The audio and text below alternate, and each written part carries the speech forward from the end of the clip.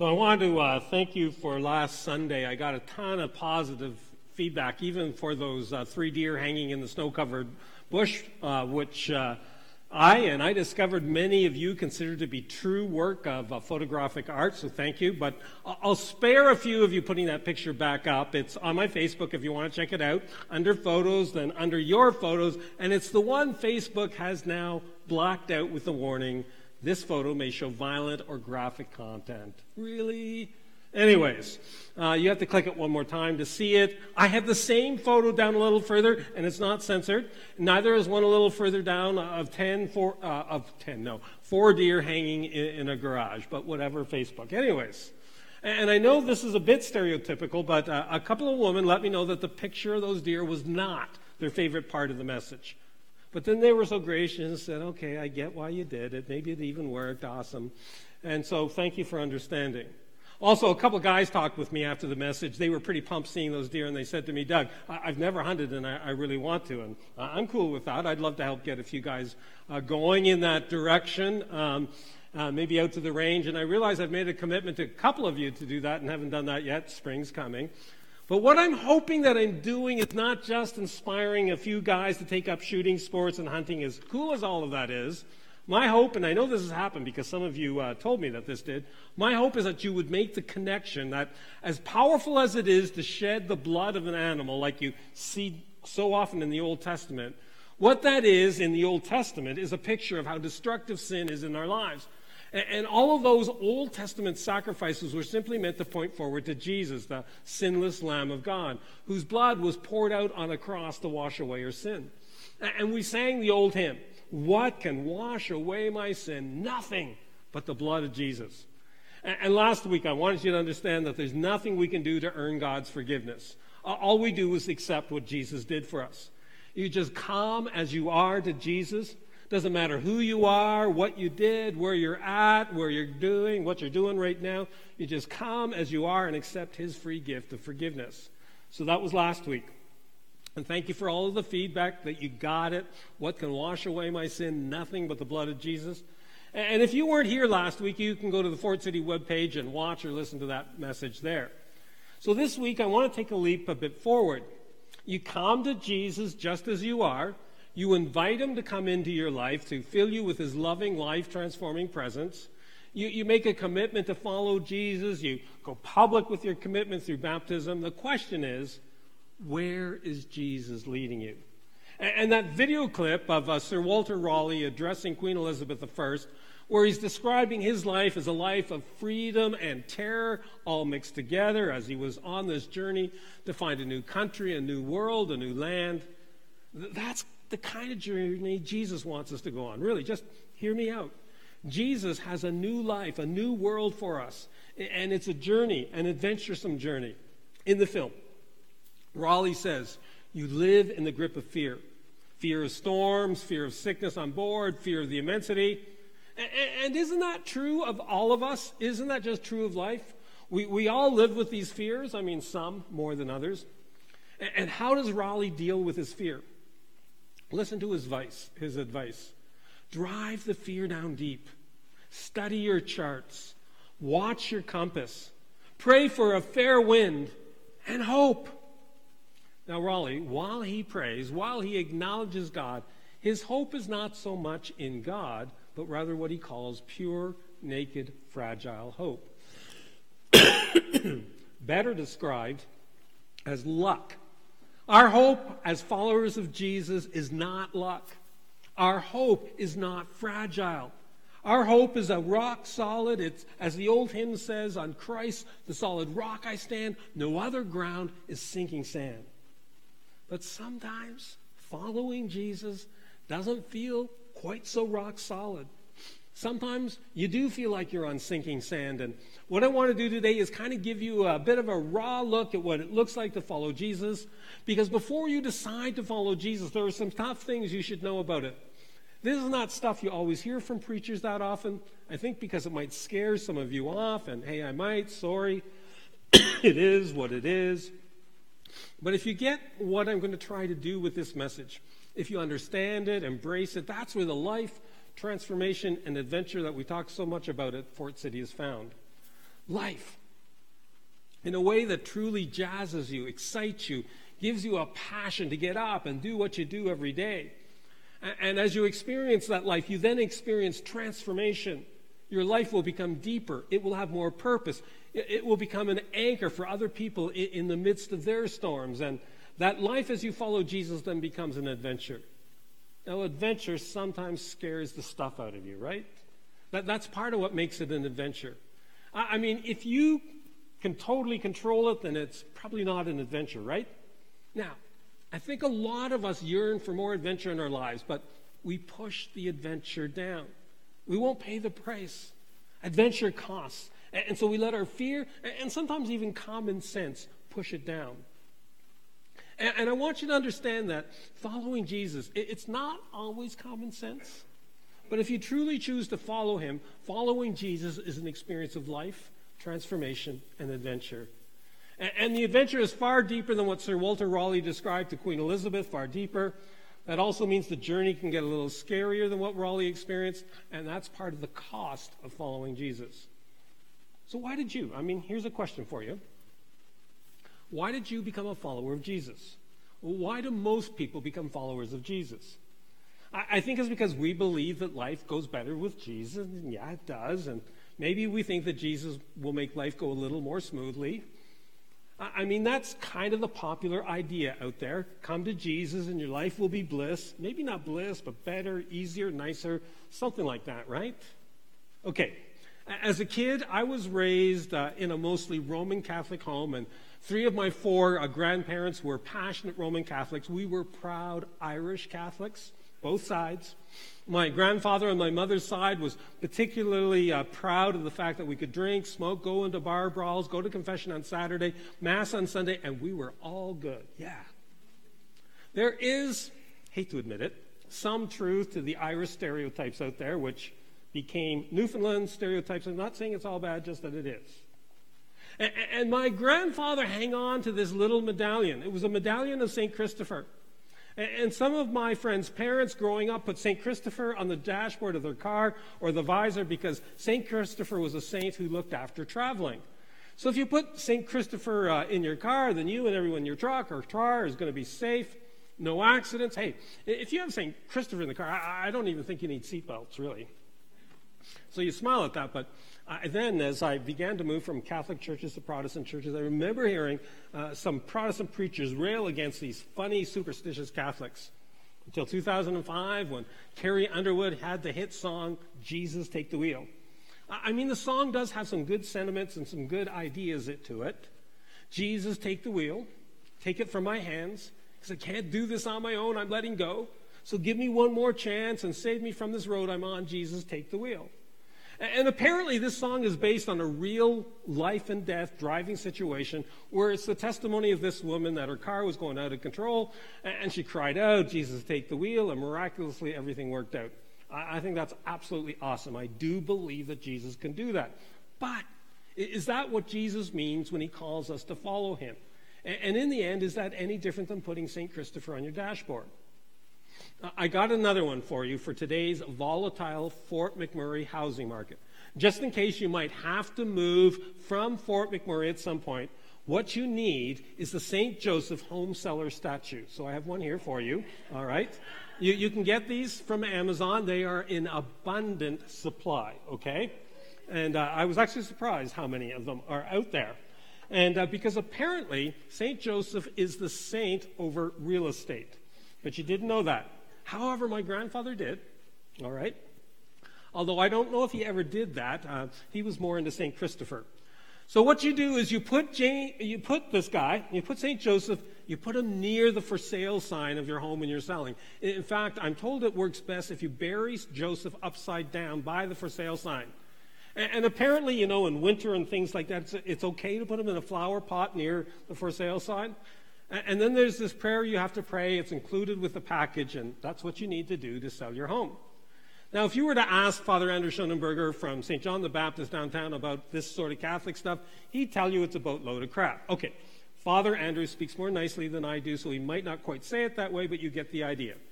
But Father Andrew would have to admit that some people in his church do believe and do this stuff. Friends, that's not following Jesus. That's magic. If you pray this prayer, if you touch this cross, if you pray in a certain direction, that's not Christianity. That's magic, a boatload of crap. Yet even in churches like Fort City, sometimes we fall for this kind of stuff. You got to do things a certain way. You pray a certain way. You pray certain prescribed words to get God to bless you. You name it and claim it in Jesus' name. And while you wouldn't put it this way, you might just be turning Jesus into a good luck charm. And here's the truth about all this magic stuff out there. These good luck charms, this, if you pray this way, God's got to answer you. Well, you know what? All magic works some of the time, right? Think about it. Like if I posted on Facebook a method that I guarantee will work, that if you pray this way, God will answer your prayer. If I posted that fairly widely on Facebook, chances are someone would send me a story that it worked for them. It would work for someone. All magic works some of the time. You know what I mean? It's just a matter of odds. It doesn't matter what it is, someone will tell you it works. So here's something you need to know. If you want to follow Jesus, Jesus didn't come to be your magician. Now, I know you wouldn't put it so crassly, but sometimes, if we were really honest, we kind of act like that. Okay, we do really encourage prayer around here. We invite you to go to the prayer team after the service every Sunday, and we'll do so again today. We believe that God loves us, that he wants to bless us and answer prayer. But should that be the key focus as to why we follow Jesus? Just to get our personal prayers answered. You see, we got to be careful with this, because if the only reason we follow Jesus is to have a good luck charm, a prayer answerer, we kind of miss the point of what Jesus is really up to when he says, follow me. Because what we end up doing is we end up asking Jesus to follow us than us following him. Hear me, Jesus loves to answer prayer, but that's not the key reason, that's not the primary reason why we choose to follow him. And you know, when you read through the books about Jesus, Matthew, Mark, Luke, and John, and by the way, I just really encourage you to get into the Gospels.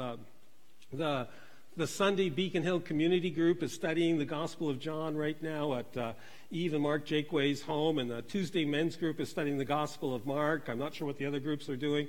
We're learning about Jesus, and last week in the men's group, it was really awesome, the best I've experienced to date. There were 12 of us, from guys who know very little about Jesus, like nothing, to veteran believers like Doug Emberley of the prayer team, and it's just promising to be one exciting study. So if you're a guy, come out on Tuesday, 7:30.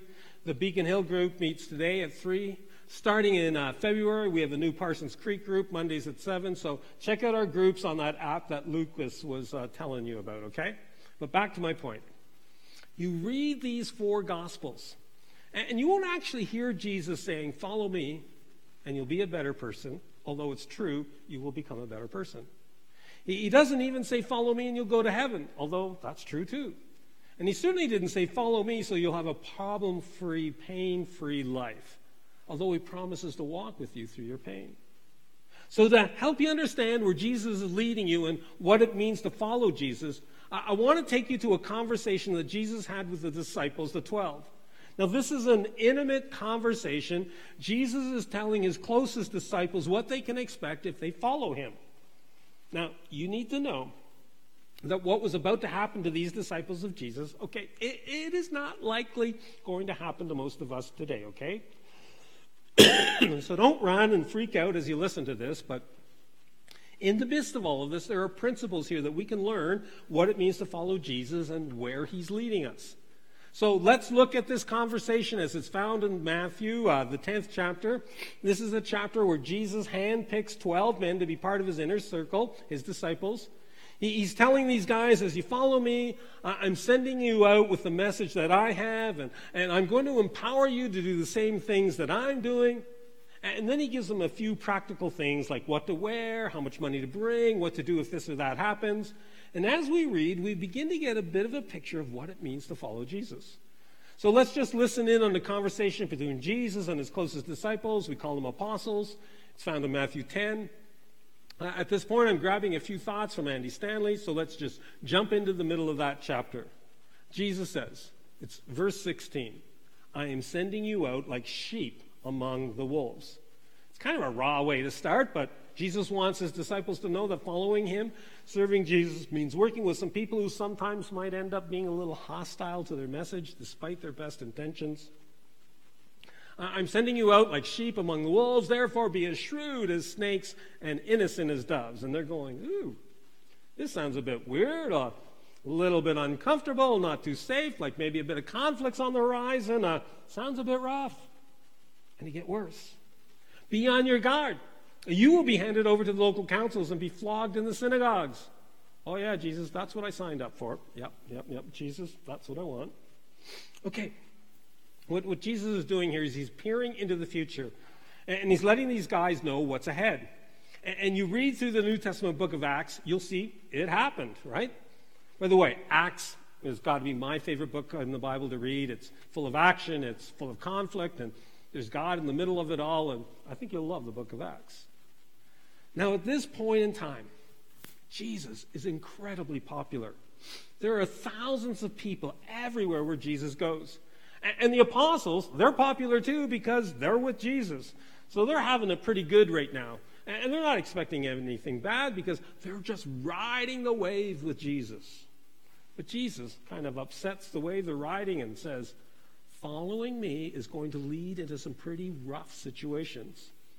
You're going to be arrested. You're going to be flogged in the synagogue. Hey, flogging is being whipped with leather straps that often had pieces of stone and glass embedded in the straps. Not nice, very bloody. People often died after they were flogged. At the very least, you get permanent scars from being flogged. Like every time you go to the beach, everyone says, oh, he was a bad boy. He broke the law. And a permanent record is right there on your back for all to see. So maybe you try to find a more private part of the beach, I guess, when you're suntanning, right? And then Jesus says, on my account, you will be brought before governors and kings as witnesses to them and to the Gentiles. And that happened. Now, these are Jewish boys who are very comfortable in their Jewish culture. Following Jesus means they're going to have to step into what they see as a very unclean, unsafe world, the world of people who are roughneck Gentiles who are not Jewish. This was just totally uncomfortable for these guys. And then about these Gentiles. No, they're not safe. They will arrest you. This is just getting better and better, right? But when they arrest you, do not worry about what to say or how to say it. At that time, you will be given what to say. Jesus, if we follow you, don't we get a get out of jail free card, right? Isn't that how it works? And no. What happens is very different. It's going to be really different than that. And Jesus says, but it's going to be powerful. When they arrest you and put you in that stinking rat-infested jail, you don't have to worry about what to say to the guards or the judges because God is going to supernaturally empower you with the words to say.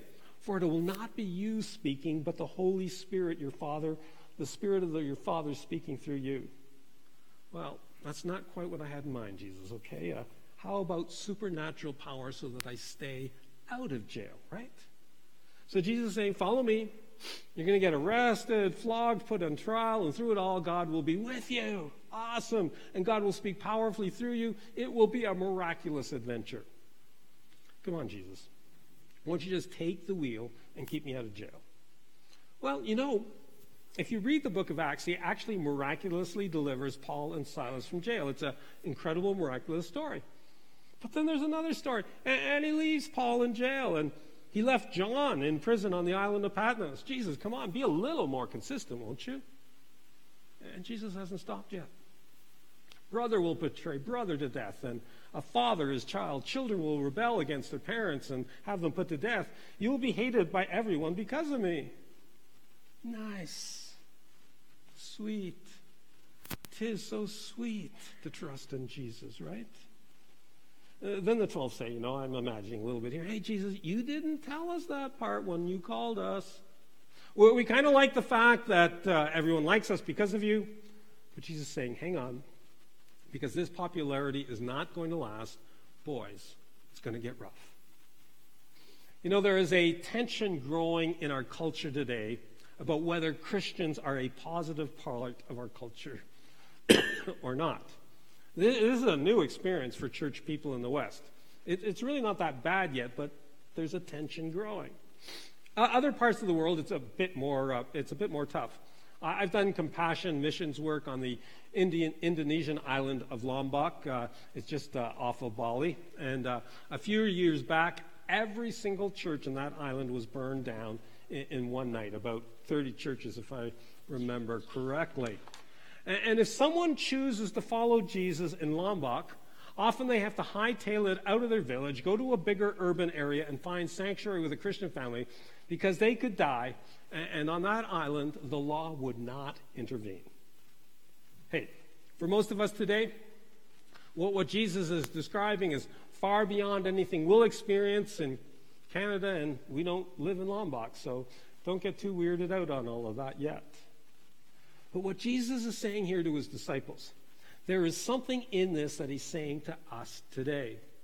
Jesus is bringing his disciples to the place that he wants to bring you and me to. He wants us to feel the tension that following Jesus doesn't always mean everything goes smoothly. That bad things still can happen to you as you follow Jesus. And so Jesus says, do not be afraid of those who kill a body but cannot kill a soul. Rather, be afraid of the one who can destroy both soul and body in hell. Now, Jesus is not trying to scare the hell out of his disciples, okay?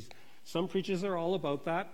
Some love to preach hell. No, Jesus uses hell here to emphasize that being driven by the fear of men is wrong. It's destructive to their faith. Rather, we are to be driven by the truth that God is real, that he's all-powerful, that he's in charge, and the best place to put your fear and trust is in the hands of God who holds our ultimate destiny. In other words, Jesus is saying, don't let bad, difficult circumstances overwhelm you with fear. Trust in God, who is in ultimate control. And that's why what Jesus says next is so cool. Jesus is not scaring his disciples, he's building their faith. I mean, look at what he says next. Are not 2 sparrows sold for a penny? Yet not one of them will fall to the ground outside of your Father's care. And even the very hairs of your head are all numbered, so don't be afraid. You are worth more than many sparrows. Jesus has just painted this raw, rough picture of what is going to happen to his disciples as they follow him. And then he does this 180 and says, hey, don't be afraid. You are worth so much more than sparrows. And here's where this gets really good for you and me. You see, when we follow Jesus, the question is, where is he leading us? Well, he is leading us to a place where our faith is so big and strong.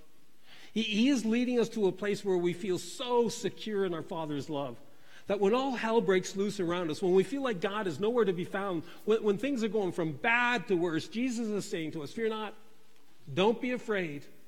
I'm there, right with you.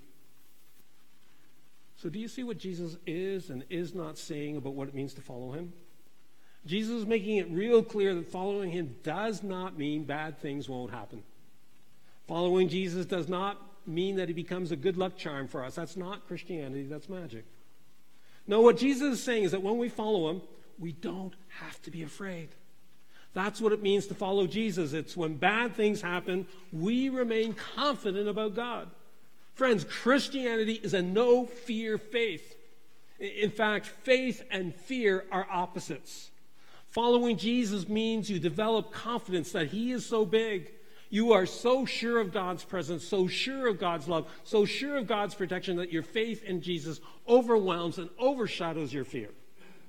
And in the process, you change for the better. In the process, you see God turning up in your life in so many different miraculous ways. You see God using you. Because ultimately, when we follow Jesus, we're signing up to be part of his mission to see lives changed, to see this world changed. Following Jesus means you are on mission with Jesus, but it just might not be always a smooth ride. So to follow Jesus is to be on mission with Jesus. It's to serve Jesus where you work, where you live. It's to be Jesus and an instrument of his love to the people you're with. And this serving Jesus stuff. Sometimes you and I, we hold back because of fear. Sometimes we're kind of afraid of what other people will think. Like, well, we don't want people to think that we're really super weird or anything, right? So let me throw a thought out here. Please don't confuse bold, passionate, fearless faith with being a jerk for Jesus, okay? They're just not the same thing. Yes, I need to develop a bold, no-fear faith without turning into a jerk, and I apologize. I don't know why, but some Christians actually, become. And I'll leave it there. But a question that you should really ask yourself, what would I do if I was absolutely confident that God was with me? How would that change my day? How would that change what I do at work? How would that change what I do with my family? What would I do if I was absolutely confident that God was with me? Do you live every day confident that Jesus is there with you? Jesus says, "Follow me and I will take you to the place where you will have confidence in my leading no matter what's happening around you." There's an old picture I really like. I've put it on the screen before. It's not a dead deer, so no worries. The picture I have in mind, I think you can still find it in Sunday school classrooms and small rural churches in Newfoundland, Nova Scotia, New Brunswick, PEI. It's the picture of a young sailor navigating a ship through rough waters. And the rough waters are there. They're not going away. But standing right behind the sailor is Jesus. He's whispering, "Fear not," and he's pointing the way through the rough seas. I'm sure there are a few of you from the East Coast who've seen that. I think it's actually a little better picture than the idea of Jesus take the wheel. Not that Jesus take the wheel picture is all wrong, but, Jesus doesn't live his life for us. He doesn't drive our life for us. He doesn't make our decisions for us. What he does is he invites us to do life with him, to follow him, and he asks us to serve him, to be a part of his mission in this world. And he promises to go with us, to lead us, to give us guidance as we navigate tough times and experience the exhilaration of a wild ride with Jesus right there with us. So from a purely human perspective, it can look downright scary out there, but the Apostle John tells us, hey, there is no fear in love. Jesus loves us. There is no fear in that love. So to truly follow Jesus is to allow his love to push the fear out. When you get rid of the fear of people who can hurt you, when you get rid of the fear of what you imagine might happen to your kids, when you shake the fear that your job is not secure, that your finances are getting messy, that your health is going south, that your spouse is not being faithful, when you get rid of the fear and allow faith and confidence in God rise in you, it sets you free then to get out there and live a powerful life, a life of impact and purpose. Jesus says, I'm going to teach you not to be afraid, even when there seems to be so much to fear, because perfect love, the love of Jesus, drives out fear. So in the middle of all of the stuff of life that you go through, the storms that you navigate through, and the good and bad that just is life as you follow Jesus, Jesus says, do not be afraid. I am with you. And then he says, I have told you these things so that in me you may have peace. In this world you will have trouble. Jesus, don't say that. But he kind of promises us that trouble's coming. But take heart. I have overcome the world. So do not be afraid. And if you follow me, this is where I want to bring you, to the place where you're not afraid. To the place where your faith and confidence in God overcomes and pushes away all your fear. So follow me, because this is where I want to take you, to the place of no fear. Because that's where the adventure is found. Life, transformation, adventure. Fear not, he is with us. To follow Jesus is to live a life with no fear, and that's a pretty awesome way to live. Would you bow with me for prayer? And this week, just let me kind of pray for you, would you? And just listen and receive as I pray this prayer over you. Heavenly Father, we are people who just struggle with so many fears and so much stuff. Even now, I know that there are people thinking, oh man, how do I do this? How do I get my eyes off of my ex-husband? How do I get my eyes off of my failing marriage? How do I get my eyes off of my financial situation? How do I get my eyes off of, the fact that I don't have a job right now, or I'm alone again, and God, I'm doubting. So God, for everyone as they filter this message through their circumstances, through their fears. Give them eyes to see what it would be like to have confidence so great in our Heavenly Father in the midst of fearful circumstances that we would refuse to allow fear to control our perspectives and our decisions. Father, just give us eyes to see, give us wisdom to know what to do with what we've just heard, and lead us. Lead us. Would you lead us to the place where we can say with the Apostle Paul that we know, we don't simply believe, we know that in every single thing, in all things, God, our loving Heavenly Father, works for the good and for our good and for His purposes. Yeah. Help our unbelief, and God, teach us to follow. We pray all this in Jesus' name. Amen.